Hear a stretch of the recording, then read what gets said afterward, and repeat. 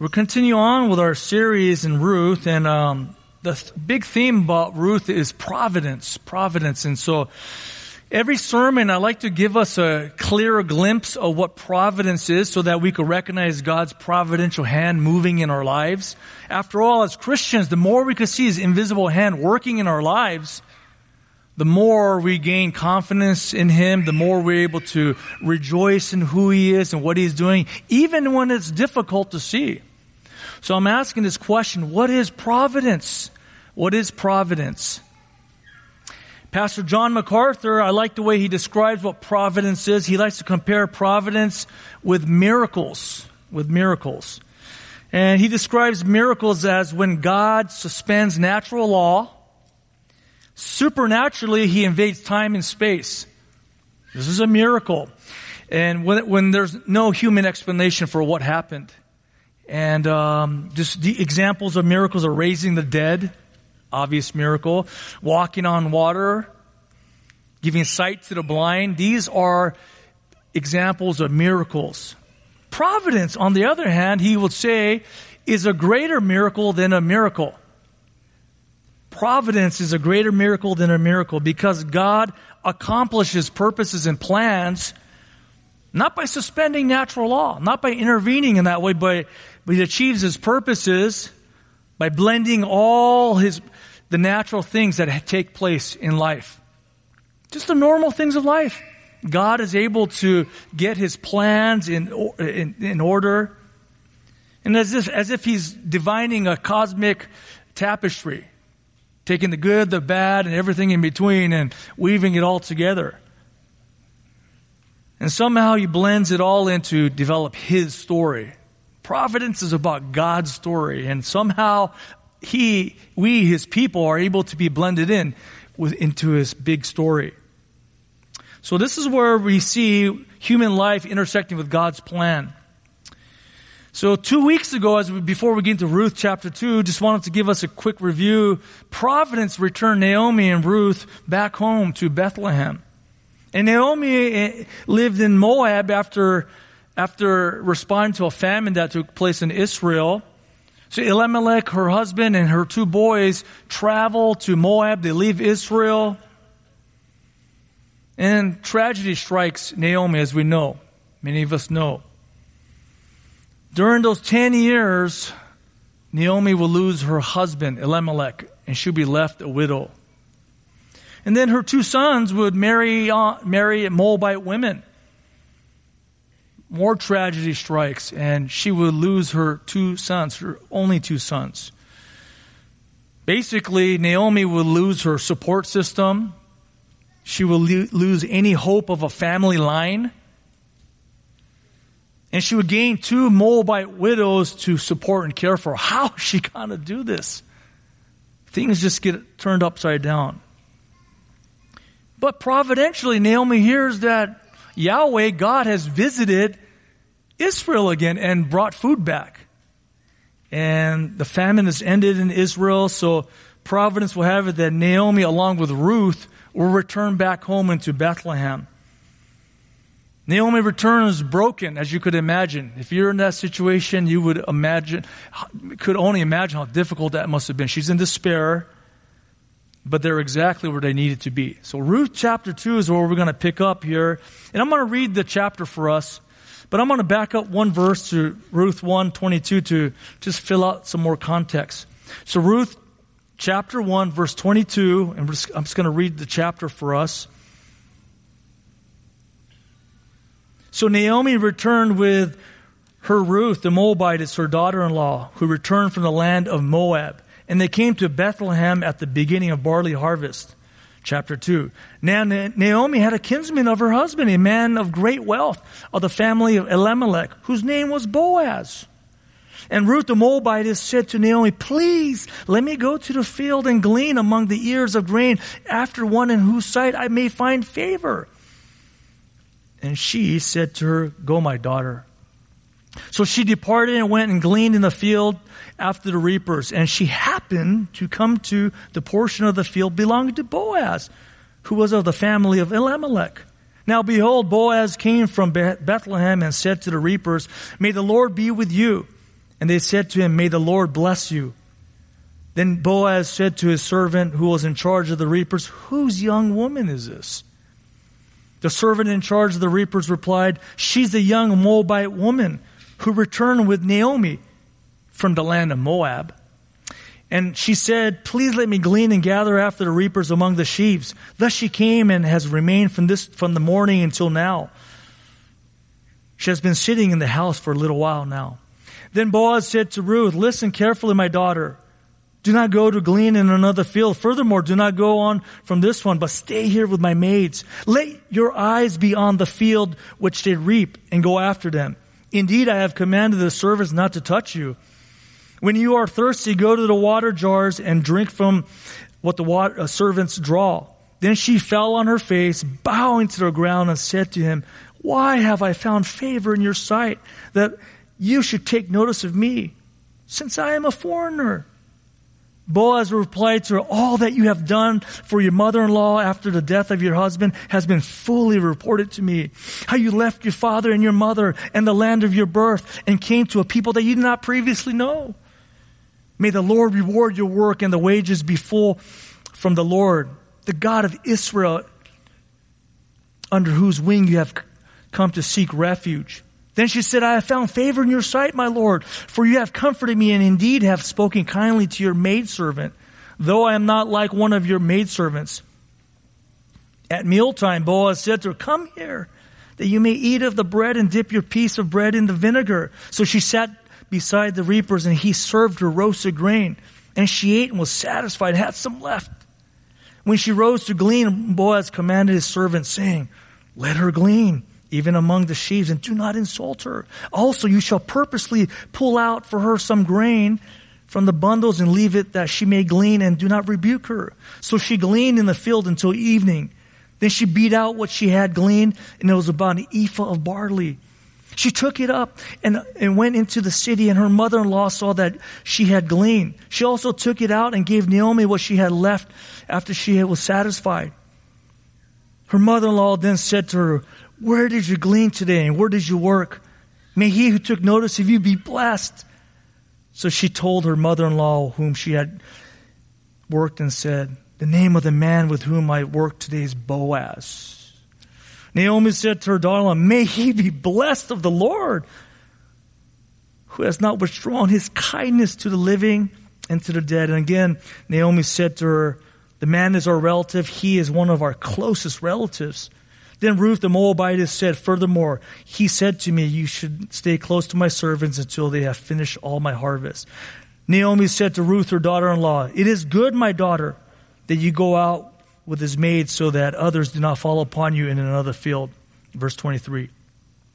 So she stayed close by the maids of Boaz in order to glean until the end of the barley harvest and the wheat harvest, and she lived with her mother-in-law. Let's pray. Father, thank you for this time to read your word. Lord, I pray that your Spirit would allow me to preach your word faithfully, and I pray your Spirit would help us to see more of your glory and your greatness. So thank you, Father. In Jesus' name, amen. We take time to read the whole chapter, and I know there's about 24 verses there that we read, but this is the holy word of God. And hopefully what I have to say is Spirit-led, but you know what I just read is from God. And this is why we take time to read the whole chapter here. Now, the setting of Ruth, I backed up to verse 22 of chapter 1 because it was the beginning of barley harvest time. That's what's going on. This is the big event. As Naomi and Ruth enter back into Bethlehem, there's a stir, there's a buzz. I used to recruit in the Central Valley of California, perhaps the breadbasket of America, where they produce enough produce to support the whole nation. And I used to go in during the springtime. And there was a buzz. People were working, people were in the fields, the crops were high, and there was all kinds of stuff floating in the air, made my allergies active for sure. But there was a buzz. There must have been a buzz in Bethlehem. And the Bible says that Yahweh has certainly visited Bethlehem. And the reason why I use Yahweh is this, and you may hear me using Yahweh, just a little time out from Ruth. In the Old Testament, in your Bibles, whenever the Bible translator wrote down Lord is in capital L, capital O, capital R, capital D. They translated Lord, but in the original it's Yahweh. What is Yahweh? Some people have asked me. Yahweh is God's own personal name. We worship our personal God. He lets us know who His name is. Yahweh is the one whom we serve. Yahweh is the one who is our God. So Yahweh has blessed Bethlehem. He's lifted the famine, and now there's food. And like I said, this is during the springs, perhaps March, April, the theologians have said. And Naomi happened to have a relative. The Bible says that he was a man of great wealth, or a man of mighty valor. A mighty man of valor. His name is Elimelech. And then, providentially, Ruth takes the center stage of this narrative here. This narrative of Ruth. And there's an issue, though. Ruth, the one who takes center stage in the narrative, has a problem. We'll call it the Moabite problem. And Ruth knows that she's a foreigner. And perhaps you even recognize how many times she's called a Moabitess, or from the land of Moab, or she's a foreigner. I mean, the author repeats himself and reminds us that she is a foreigner. Why is this an issue for her? Why is this a problem? Well, the Israelites did not view foreigners favorably, particularly those from Moab. Moabs worshiped the god of Chemosh. They practiced child sacrifice, human sacrifice. That was deplorable to God's people, to God Himself as well. And the people of Moab, according to Genesis, were the product of incest. Israelites knew this. This is all recorded in Genesis. And the Moabites were enemies to Israel during the time of the Exodus. They didn't help Israelites as they're wandering. And also during the time of Judges, which is the time of when Ruth takes place. King Eglon was an enemy of Israel. So there's a lot of reasons to have animosity towards foreigners in general, but Moabites particularly. And Ruth is there as a widow. Her problems are like multiplied by 10 because she is from Moab. And so in essence, the odds were stacked up against Ruth. So what would Ruth do next? What would she do next? Well, let's turn to scene 1. We'll call it the ordinary nature of providence. The ordinary nature of providence. Verse 2 reads, and Ruth, the Moabitess, there it is, said to Naomi, please let me go to the field and glean among the ears of grain after one in whose sight I find favor. Naomi said, sure, go do it. Gleaning. This word, glean or gleaning, is mentioned 12 times in this chapter, and which emphasizes that it is harvest time. It is time to harvest, and now it's time for those who are poor and destitute to support themselves. Gleaning. What is gleaning? It's basically God's welfare system that He set forth in ancient Israel. That's what it was. And this is where God cares for the poor. And it's in the Mosaic Law. If you want to look at it and read it on your own, Leviticus 19 and Deuteronomy 24 describes what gleaning is. In essence, field owners who are wealthy were commanded by God Himself to not harvest the entire field. Leave the corners unharvested. So the orphans and the widows and foreigners come and support themselves. And in essence, even the reapers, the professional reapers on the field, if they drop something by accident, they're commanded to leave it there so that the gleaners could come and pick it up. It was a difficult situation. I mean, this is not something that you would want to be a part of. This is a very difficult situation. And in essence, if we got up early in the morning tomorrow before the sun came up and we had our bags and now we were going through our neighbors' blue trash cans and trying to collect all the cans and the plastic bottles, going to all the liquor stores and trying to find as much as you could, that was the equivalent of gleaning back then.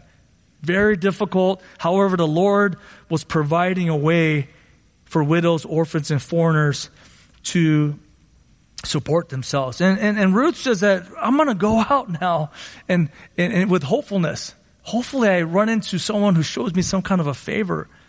Now think about this now. Ruth headed out early in the morning. She's a foreigner. She didn't grow up in Bethlehem. She must have been thinking this. Naomi's still in a fog. I said, should I go gleaning? All she could offer is, sure, go. She didn't tell me where to go, how to do it, who to seek out. She didn't even tell me what to bring with me. She wasn't able to give me much direction. How's this going to work? How's this going to work? And Ruth knows now this is the time of the judges. What does that mean? Well, as we learn in Judges, this is when everyone did what was right in his own eyes. This is a time when people did not submit to God's law. So how would she find a field owner that would abide by the Mosaic law to take care of widows, orphans, and foreigners? As she wandered outside of Bethlehem, she must have been wondering, why are all these strange men looking at me? No one's smiling at me.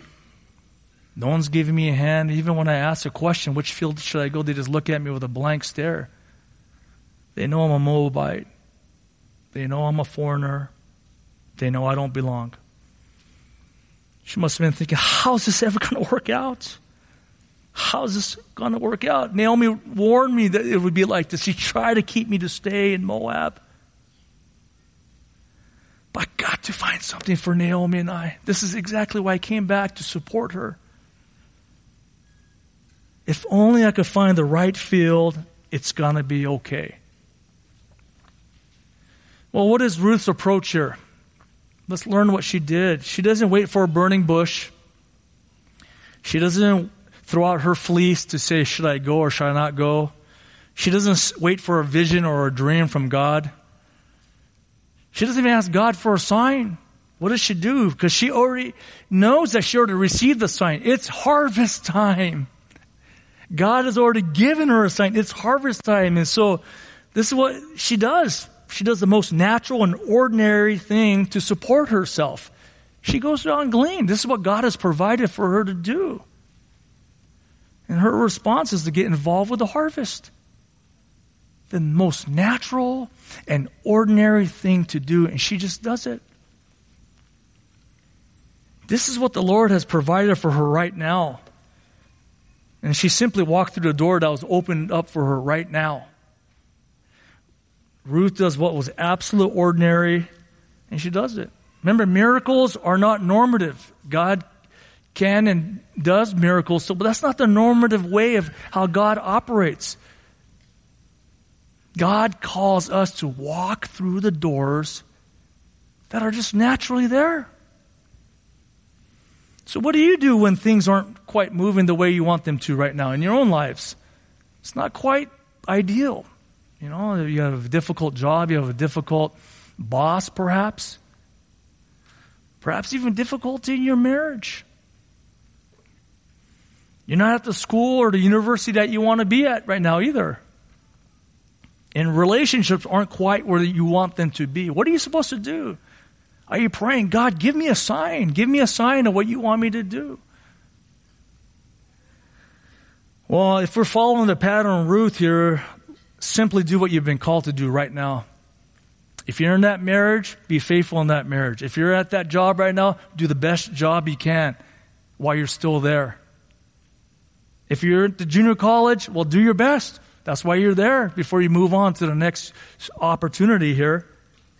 Be faithful in the ordinary right now. This is what Ruth did. Show up every day and get your worship on. This is exactly where God has providentially placed you. Do your best to be faithful as a faithful Christian. Focus on being uncommon in the common Christian life. What you do is not going to show up on the internet, on the headlines of a newspaper. But this is exactly where God has called you and me to be right now. Be faithful in that right now. See, providence happens in the ordinary. This is where the ordinary intersect with God's plan. This is where God has you exactly where you're supposed to be right now. In your relationships, in the time of life, in the struggles, in the joys, whatever it may be. This is exactly where God has providentially placed you and me. And this is exactly where God has providentially placed Ruth. So going back to Ruth, let's read verse 3 here. Look what happened here as she just left her house and said, I hope this works out. Verse 3, So she departed and went and gleaned in the field after the reapers, and she happened to come to the portion of the field belonging to Boaz. This is not luck that brings Ruth to Boaz's field. This is called providence. She simply was doing what she's supposed to do, and providentially, poof, she happens to show up at Boaz's field. And this is where providentially, as we go down the story of Ruth, God is weaving independent lives, Ruth and Boaz. They're going to get intertwined here. And we're going to find out more later on throughout the weeks. This is where Ruth and Boaz would begin their merge together. This is how God works. In the ordinary. There's an absolute ordinary nature of providence. And what happens when they meet? Well, let's turn to scene 2. Boaz shows up here. And it says, now behold, verse 4 says, Boaz came from Bethlehem and said to the reapers, see that? Is that something extraordinary? No, this is what field owners did. They came to the field to check up on their workers and to see how the harvest is going. Even Boaz is doing the ordinary thing. And what's amazing about Boaz's field is that there's a Yahweh culture. There's a God culture. There's a, although this is the time of the judges, but Ruth may have been able to figure this out. Wow, there's something different here. Boaz says to his workers, may Yahweh be with you. And you know it's a real culture because it isn't just the boss speaking. His workers, the reapers, say, may Yahweh bless you. This is a Yahweh culture here in Boaz's field. And just a side note, isn't it a blessing for those of us who do work in that type of environment, where you have a godly boss, where you have godly coworkers, where you're aiming towards doing godly things? Now, I get it. It's not like that for all of us. But for those of us who have that, it is a blessing. It's a unique blessing from the Lord. It's just a grace. But wherever we're at, that's where God has us. And then in verse 5, Boaz says, who is that person over there sitting in the shed? Who is that person? And he asked specific, whose young woman is this? And we understand that ancient Israel was a patriarchal culture, meaning the woman's identity is tied to the man in her life. That's what defined the woman in ancient Israel. In essence, he could be asking, who is she married to? No one. Who is she a mother to? No one. Who is her father then? No one here. So in essence, Ruth, who is she? She was a nobody in Bethlehem. This is exactly who she was. And Boaz understood this, but the workers responded even more. She's the young Moabite, out of verse 6, who returned with Naomi from the land of Moab. Because Boaz, did you get that? She's the Moabitess. Did you hear that? Now, just in case you missed it, who returned from the land of Moab. So even the workers are like double emphasizing, she's a Moabitess. She's a foreigner. Boaz, do what you need to do. But they said that, she came up here early and she asked if she could glean, and she's been working from early morning. Finally, she's taking a break in the shed and catching her breath. Boaz must have been thinking to himself, well, she's the one I heard about. She's the one that everyone back in town is talking about. This is the one who came back with Naomi. That's the one. I'm going to go talk to her. And look what Boaz says to Naomi out of verse 8 and 9. Then Boaz said to Ruth, listen carefully, my daughter. Do not go to glean in another field. Furthermore, do not go on from this one, but stay here with my maids. Verse 9, let your eyes be on the field which they reap, and go after them. Indeed, I have commanded the servants not to touch you. When you are thirsty, go to the water jars and drink from what the servants draw. You know what Boaz is telling her? This is completely countercultural. You may think that, wow, what a kind gesture by Boaz. Certainly was. But this is what you call favor. Boaz, in essence, was telling the widowed Moabitess who came from the land of Moab and declaring to all his workers, she belongs. Ruth, you belong here. I'm going to call you my daughter. I'm going to go beyond the requirements of the Mosaic law. I only have to let you glean. No, I'm going to treat you like family, like you belong here. This just blows Ruth's mind now. Boom. This act of kindness, this favor that she was hoping to receive is being realized. And in verse 10 here of chapter 2, then she fell on her face. An act of respect, an act of just gratitude, bowing to the ground and said to him, why have I found favor or grace in your sight? She knew she didn't deserve it. How do we know that? Because what she says next, that you should take notice of me, since I am a foreigner. She knew she didn't deserve this by cultural customs or by any means. This is beyond normal. This is beyond kind. Why have you treated me with such favor and grace? Why? It's a great question. Well, Boaz responds in verse 11. He's got an answer. Verse 11, Boaz replied to her, all that you have done for your mother-in-law, Naomi, after the death of your husband, Mahlon, has been fully reported to me. They've talked to me about you, and they're talking about you back in town. And how you left your father and your mother and the land of your birth. You left everything to be with your mother-in-law and came to a people that you did not previously know. Now, this is interesting now. Ruth providentially gets insight into the heart of Naomi. Sometimes it happens that way, doesn't it? when you perhaps are struggling with a relationship, some kind of information comes from another mouth or another source. And I don't think Boaz was necessarily thinking about this, but Ruth must have been thinking, no one but Naomi knows my story. Who else could be spreading this? She must be speaking about me. When she said back in chapter 1, when we entered into the town, I came back empty, that killed me. But obviously she didn't really mean it. She was just in a hard place. Think about that, church. How healing that must have been for Ruth to hear that. Ruth literally gave up everything, her whole life, to follow Naomi. And Naomi says, I come back empty. It's like right there. And all of a sudden, God, in His kindness, through providence, speaks through Boaz to let her know. Well, she didn't really mean that.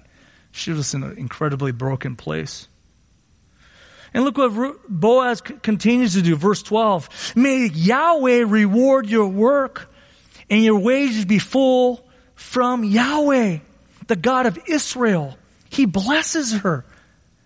An Israelite man blessing a Moabite widow. He blesses her. This is beyond countercultural, like I said. Under whose wing you have come to seek refuge. Back in chapter 1, Ruth said, your God will be my God. She declared that to Naomi. He goes, I'm no longer under Chemosh. I'm going to be under your God, Yahweh. And by moving to Israel, she was coming under the care of Yahweh. She left the tyranny of Chemosh to come under the loving care of Yahweh by moving to Israel with Naomi. And Boaz begins to act as an extension of Yahweh's wings and starts to cover her. All right, this is all from God. And his workers might have been wondering, why are you doing this, Boaz? This is so strange. This is awkward. What are the people in the fields going to think about what you're doing? Well, everyone could see that Ruth is a Moabite foreigner. Everyone could see that she's a poor widow, otherwise she wouldn't be gleaning. Everyone could see that she's a nobody in Bethlehem. But what does the Bible say? What does the Bible say? For man looks at the outward appearance, but God looks at the what? The heart. The heart, that's right. Boaz looked at Ruth with the eyes of Yahweh. See, what you value is what you will see in others. This is important now. What you actually value, you will see in others. If you value the things of the world, You're going to look for worldly traits, how talented somebody is, how beautiful somebody is, how smart somebody is, how much money somebody has, how much popularity they may have. These are all worldly things that will fade away someday. If you value the world, this is how you're going to judge people that come across in your life. How similar are they to me? Can they help me? Can I raise my social status by being associated with them? That's very worldly. But if you value God the most in your life, you know what you look for in people? Godliness. Godliness. And Boaz must have been thinking, she's more Israelite than all of us. How could she be asking such a thing? I don't know anyone else in this village, nor myself, who would do what she did. Who would give up everything like Ruth did? This woman's amazing. See, Boaz had the mind of Yahweh. Therefore, he had the eyes of Yahweh. He was able to look past the skin, the clothes, all that, all those circumstances, and see into her heart. She had spiritual X-ray vision in some sense because he wasn't captured and distracted by the things of the world. Verse 13, this is what Ruth says. Then she said, I have found favor in your sight, favor or grace in your sight, my Lord. Talking about Boaz, for you have comforted me and indeed have spoken kindly to your maidservant, though I am not like one of your maidservants. I've been shown favor. Then, once again, Ruth is acknowledging her lowly state. I am your maidservant. I'm a humble slave girl. This is the word in the Hebrew. Maidservant means slave girl. As a matter of fact, I'm not even deserve to be treated like your other slave girls because I'm a foreigner. But Providence would go beyond all that, as we see, and God's favor will be covering Ruth through Boaz. Well, it's lunchtime. Ruth gets back to work, and then now it's lunchtime, and Ruth has been working all day long.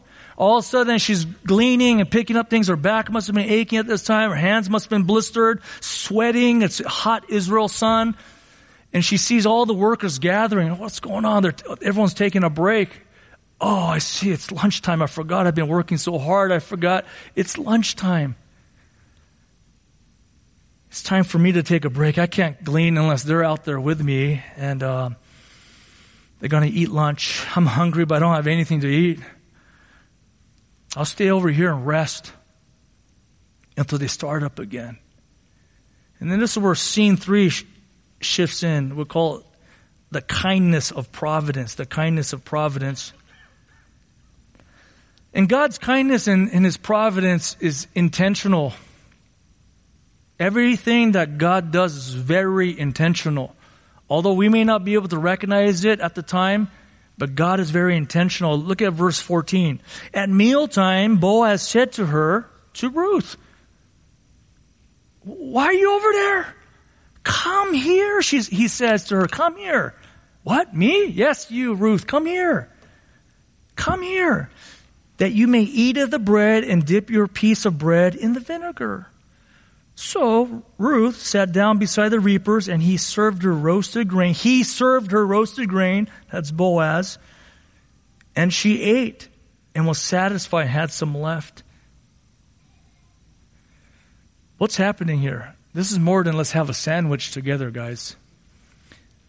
Boaz, by inviting her to eat with them, to inviting her to eat their food and the same level of food, the bread and the vinegar, and to dine with them, he was intentionally, this is what Boaz was doing. He was intentionally defining the social reality in that field. You're with us, Ruth. I told you already. You're my daughter. Come over here. Believe what I told you. You get to eat with us. Daughters eat with the family members. Sons and daughters eat together. And Ruth's mind's like, what is going on? Was it supposed to be like this? This is a very intentional thing that God does through Boaz right now. You belong, Ruth. Come on. Join us. And Ruth's thoughts must have been racing. I get to sit and eat with everyone? What's going on? And now what? He's serving me food? This is new. How's this supposed to work out? And look at all this food that he gave me. There's no way I could eat all this. He must be thinking about Naomi too, for me to take home, so she has something to eat. This is very intentional, brothers and sisters, so what Boaz is doing. So Boaz intentionally treated Ruth like a fellow Israelite, as a member of God's people. Right? That's what Israelites do for other Israelites. God's family members treated each other like this, like brothers and sisters. And I think to myself, my mind was drawn to what Pastor MacArthur said last week in our interview session. He says he quoted 1 Timothy 1:5. He says, the goal of our instruction is love from a pure heart.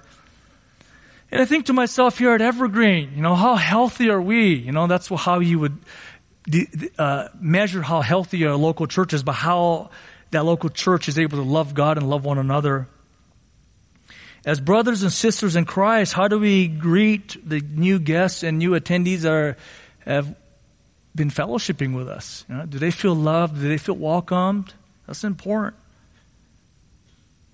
We have been praying and working towards establishing a Spanish-speaking ministry. We believe through Acts 1:8 that we're called to reach out to our Jerusalem, Judea, Samaria, and to the ends of the earth.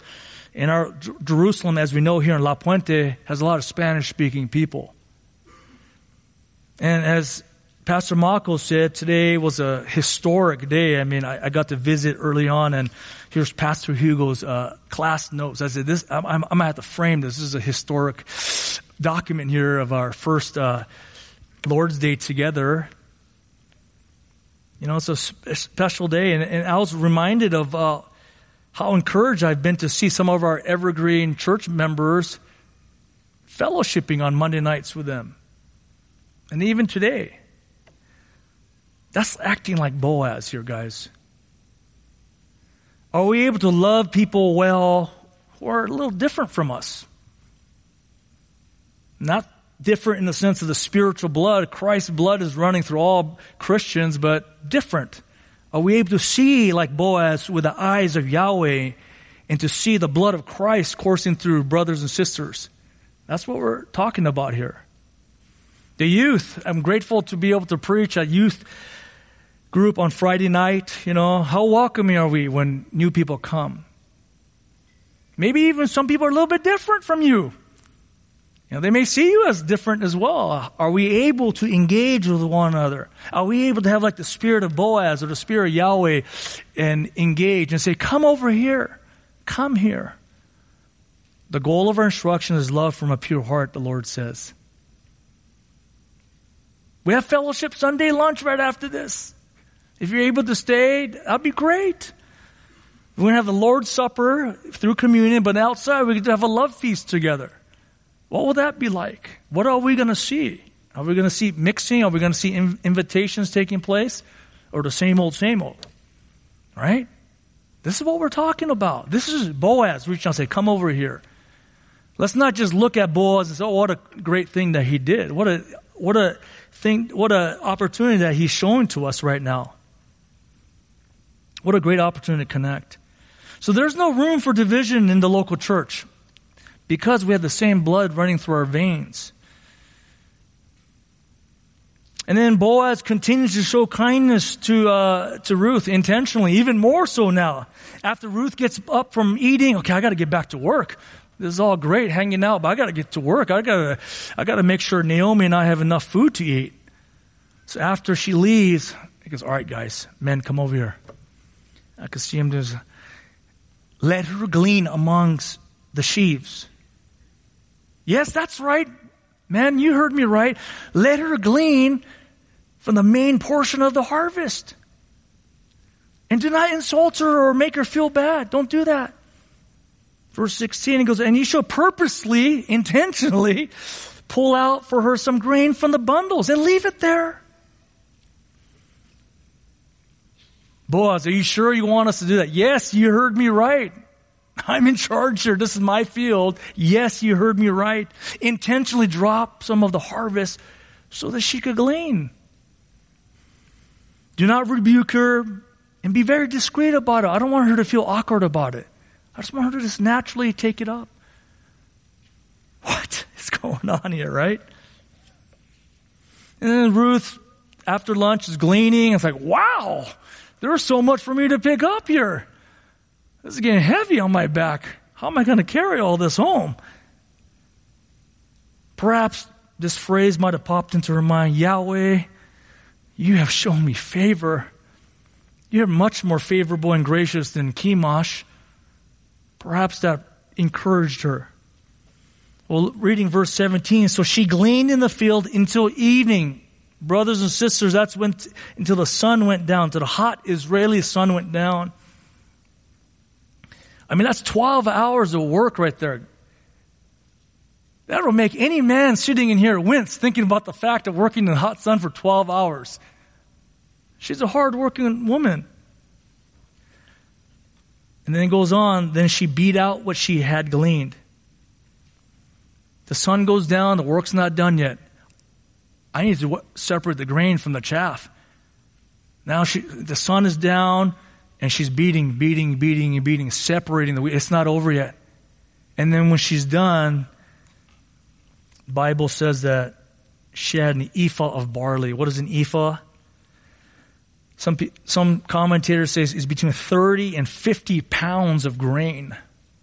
30 and 50 pounds of grain.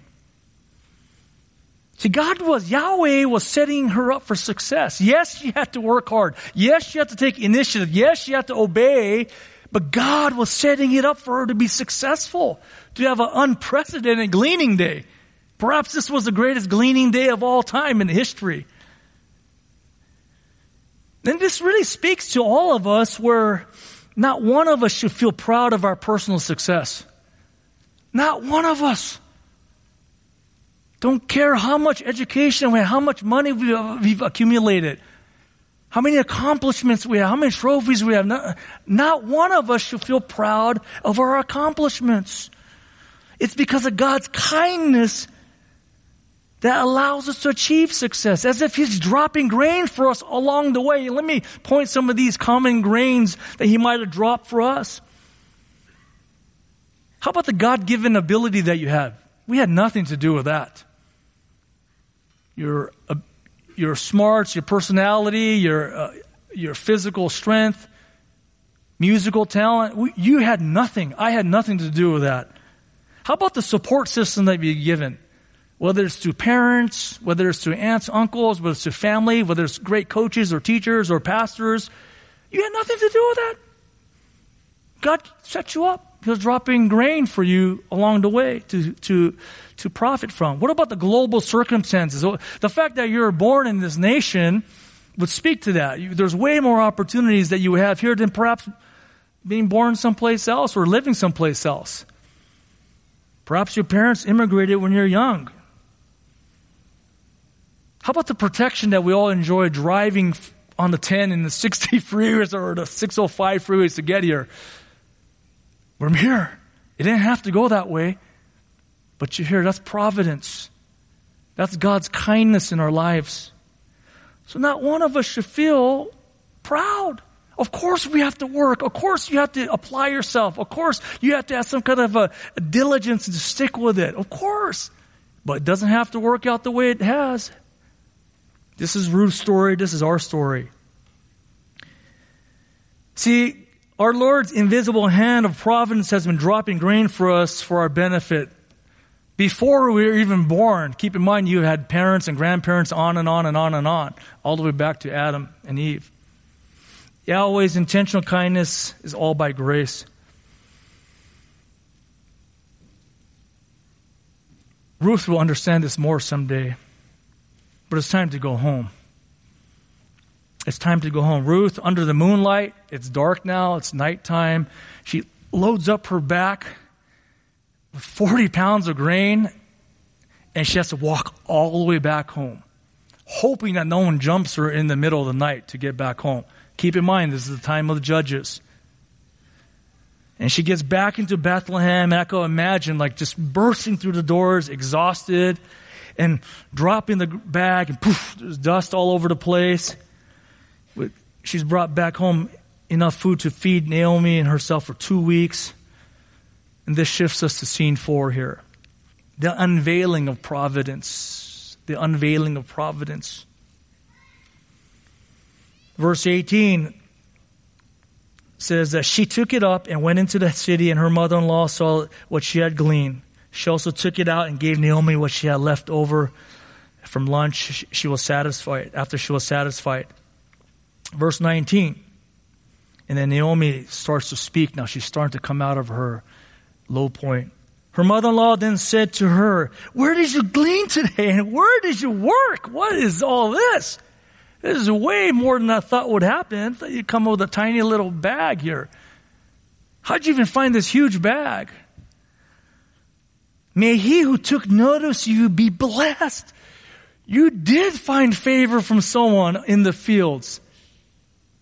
May he be blessed." So she told her mother-in-law with whom she had worked and said, "The name of the man..."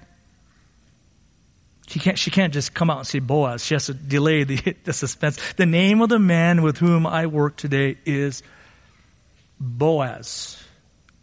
That's right, Naomi, Boaz. Yes, do you know him? This is the man that showed me kindness and favor today.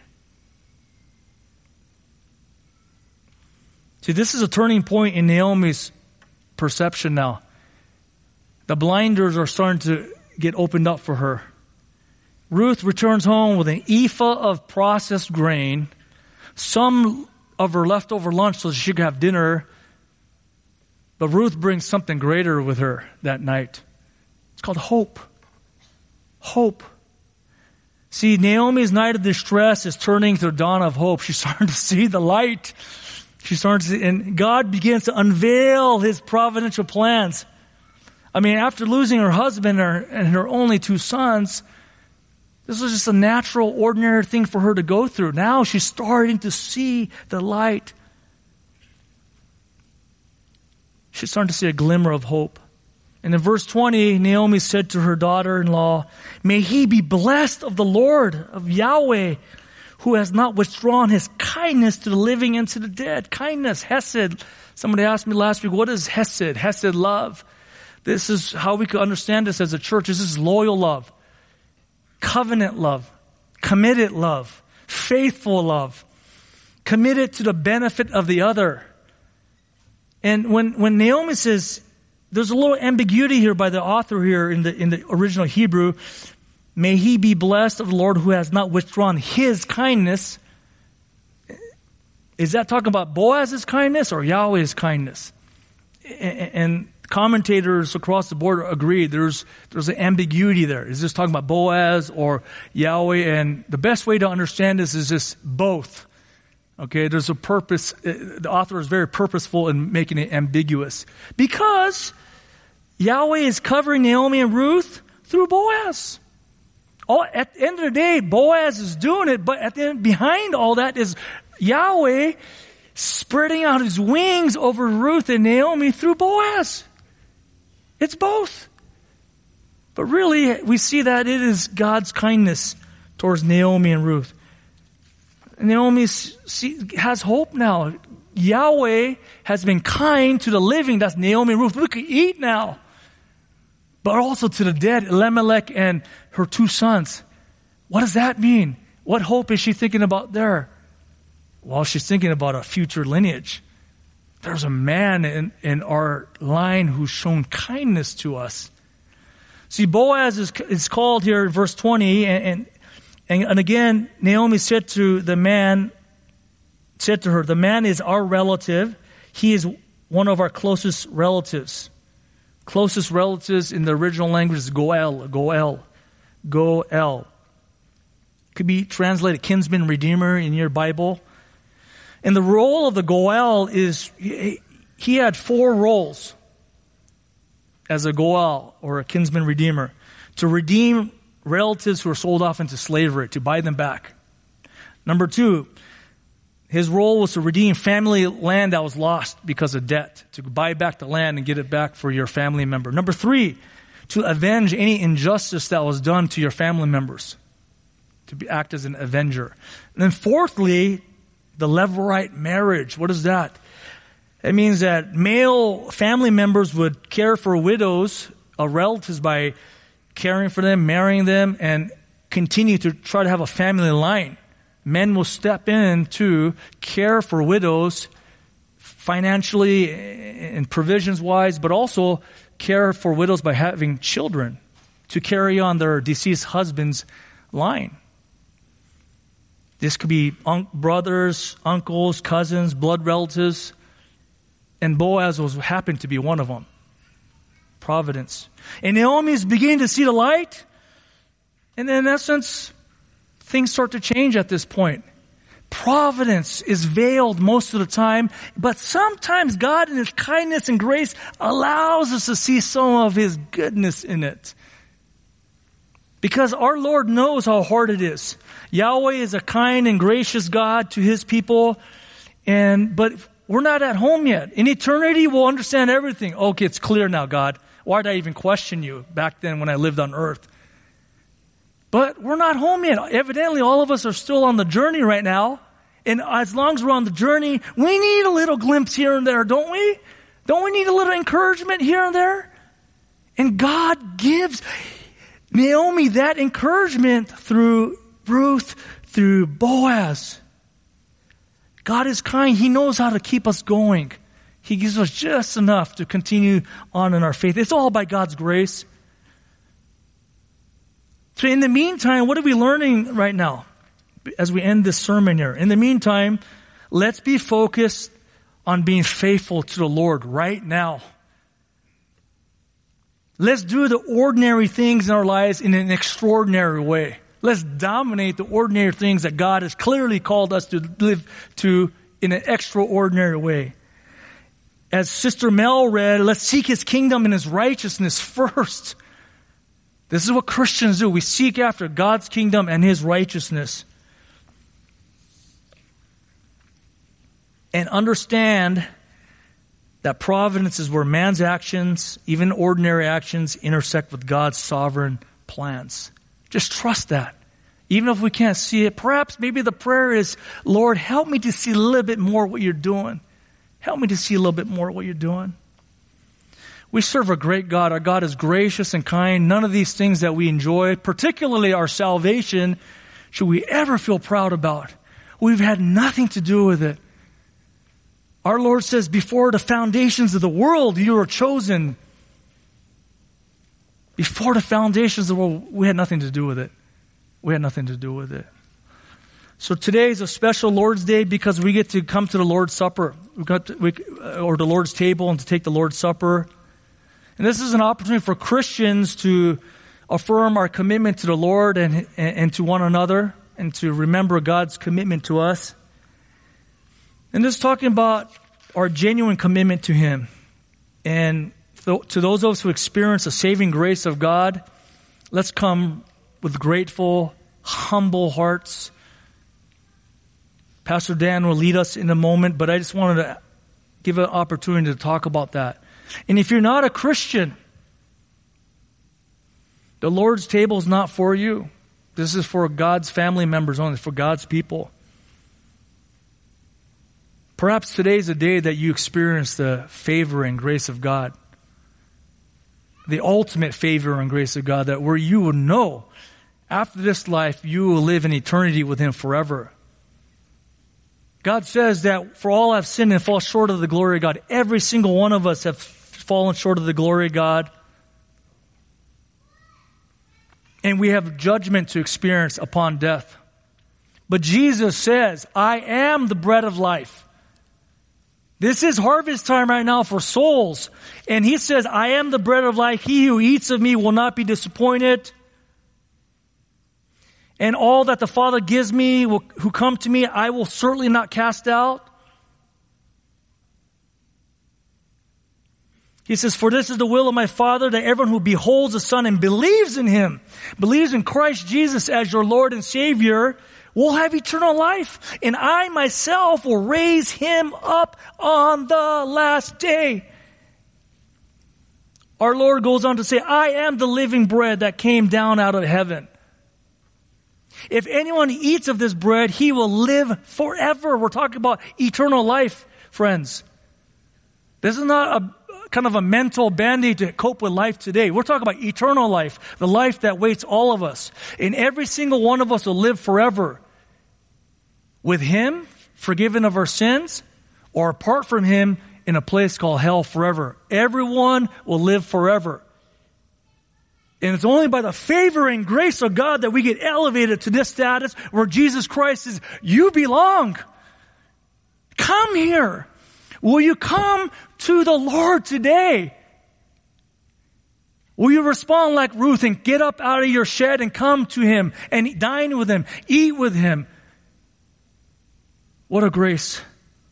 And you do that by acknowledging that you are a sinner. Just like Ruth realized she was a Moabitess, a foreigner. You're a sinner. You're a foreigner of the kingdom of God. And you come to Jesus on His terms by repenting of your sins. Say, yes, I'm a sinner. I've done many things wrong.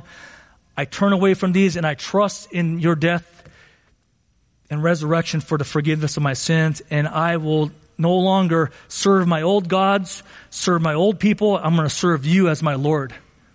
You make that commitment, and then you have experienced the favor and grace of God, eternal life. Let's pray. Father, thank you for this word out of Ruth chapter 2. What an amazing, amazing account of how the ordinary of human life intersects with the power of God. Your power, how you fulfill your plans and your purposes and your desires and the destiny of our lives through just ordinary means and ordinary things. Thank you that you have spread your loving wings over us, your people, only because of your favor and grace over our lives, that we could experience your kindness, Father. Jesus, thank you for being the bread of life, the bread that leads to eternal life. Father, help us where we're at right now. No matter what we're going through, no matter what we're thinking right now, I pray our thoughts will be led to you by your grace. We will think about you. We'll gain more confidence in you. Help us to see your invisible hand of providence moving in our lives and around the world so that we could worship you more, so we gain more confidence in you, Lord. Father, I pray for the Christians in here that we will be people who are keenly aware of your providence in our lives. And Scripture, just good old-fashioned Scripture, will guide us in how we live. The ordinary things of life infused by the power of your word. And Lord, I pray for those who are not saved, that they will give their lives to you, that they will admit that they're sinners, and they'll repent. They'll turn away from their sins and acknowledge you, Jesus, as their Lord and Savior, and commit to following after you, Lord. Thank you, Father. In Jesus' name, amen.